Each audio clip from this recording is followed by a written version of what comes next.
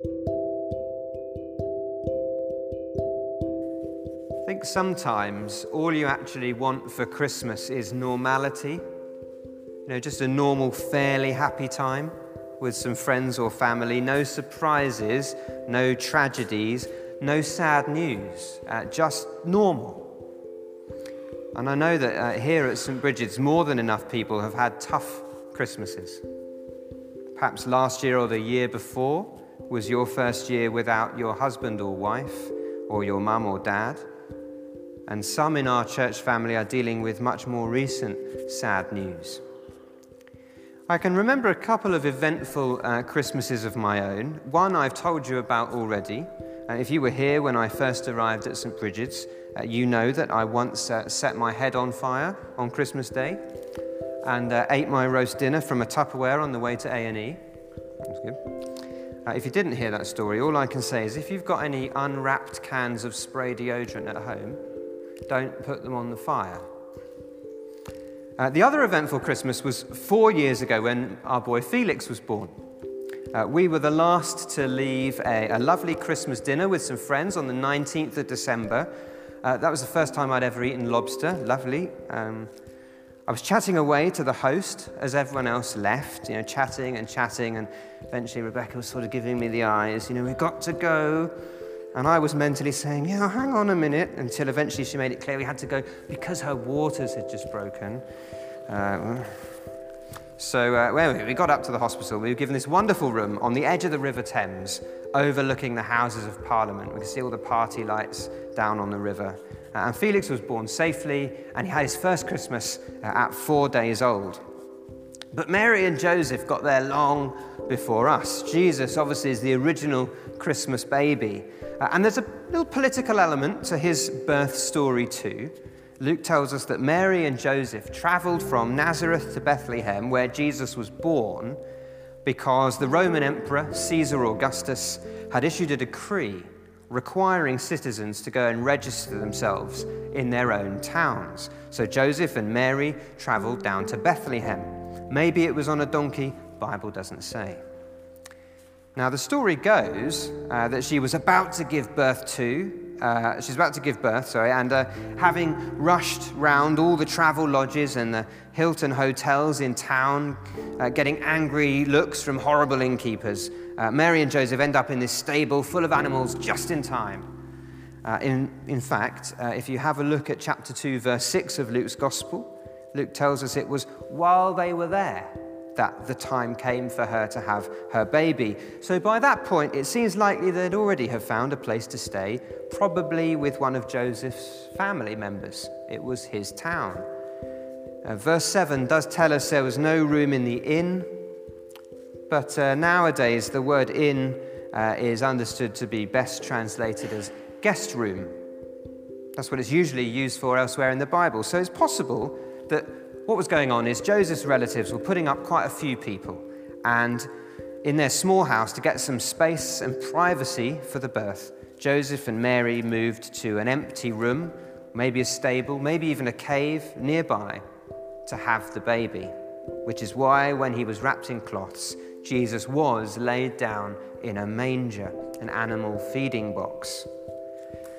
Now, could there be a more striking contrast? The great and glorious Emperor of Rome, ruler of the known world, dwelling in some magnificent palace in Rome, and Jesus, born in a backwater of the Roman Empire, in a room used for animals, and laid down to sleep not on silk, but on straw. If you were following the World Cup, I guess when Lionel Messi was born, no one knew he would grow up to be the greatest footballer in history of the game. Or when Vladimir Zelensky, the comedian, was born, who knew he would grow up to lead the nation during war with Russia? And the sight of a baby lying in a dirty manger wouldn't immediately fill anyone with hope. Whereas archaeologists have found an inscription about the celebration of the day Caesar Augustus was born, which is described, that day, it's described in the inscription as the beginning of the good news about the divine Saviour who has brought peace to the world, so that this is a day on which Augustus deserves to be worshipped. But on the outskirts of Bethlehem, an angel appears, and he knows different. The shepherds are out in the fields at night protecting their flocks, eyes wide open, adjusted for the dark, keeping a lookout for wolves, when they're suddenly blinded by the appearance of a messenger from heaven. And this angel tells them in verse 10, "I bring you good news of great joy that will be for all the people. Today in the town of David, a Savior has been born to you. He is Christ the Lord." And then the skies erupt in praise as a whole company of angels singing Gloria in excelsis Deo appear. Glory to God in the highest, they sing, and on earth peace to those on whom his favor rests. Luke says the glory of the Lord shone around those angels, the glory of the divine presence. And yet the shepherds were not to remain there gazing at the sky. They were told to go into the town and find instead a baby wrapped in cloths and lying in a manger, a baby who is the true Savior, who is the Christ, which means the King, God's chosen King, a baby who is the Lord, the Old Testament title for God. The most amazing thing they saw that night wasn't the glory of the Lord in the sky, but the glory of the Lord in a baby boy. There in the manger was Israel's true Savior, true King, true God, Jesus. And the shepherds were invited to his birth as a sign that he's come for ordinary people. All are welcome at his manger throne to worship and adore him. And not only to adore him, but also to proclaim him, to announce his birth to the world. Verse 17 tells us when the shepherds had seen him, they spread the word concerning what had been told them about this child.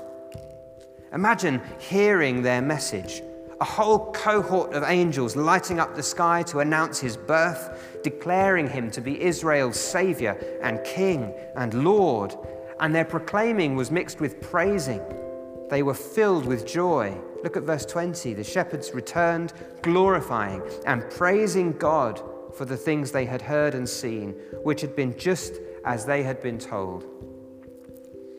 The peace of Caesar Augustus, the peace the Roman Empire maintained, was a peace enforced at the end of a sword. But the angels announced that through Jesus would come the peace of God, a peace which means the end of war, the end of violence, the end of oppression, the overthrowing of sin and of Satan and of death.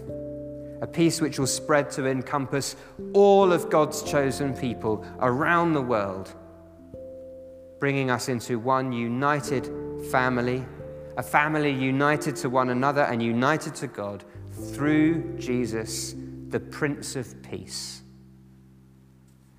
Now, you may be looking forward to a fun-packed, family-filled afternoon or something a bit quieter. You may be looking ahead to stressful time in the kitchen or a quiet drink and a Christmas film.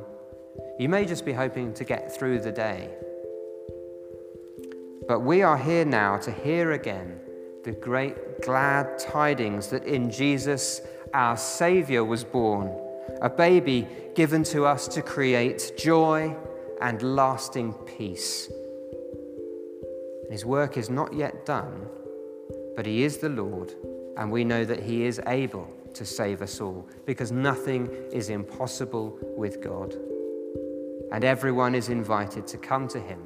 Whatever's going on in your life today, come to him, knowing that from him we will all receive his everlasting peace.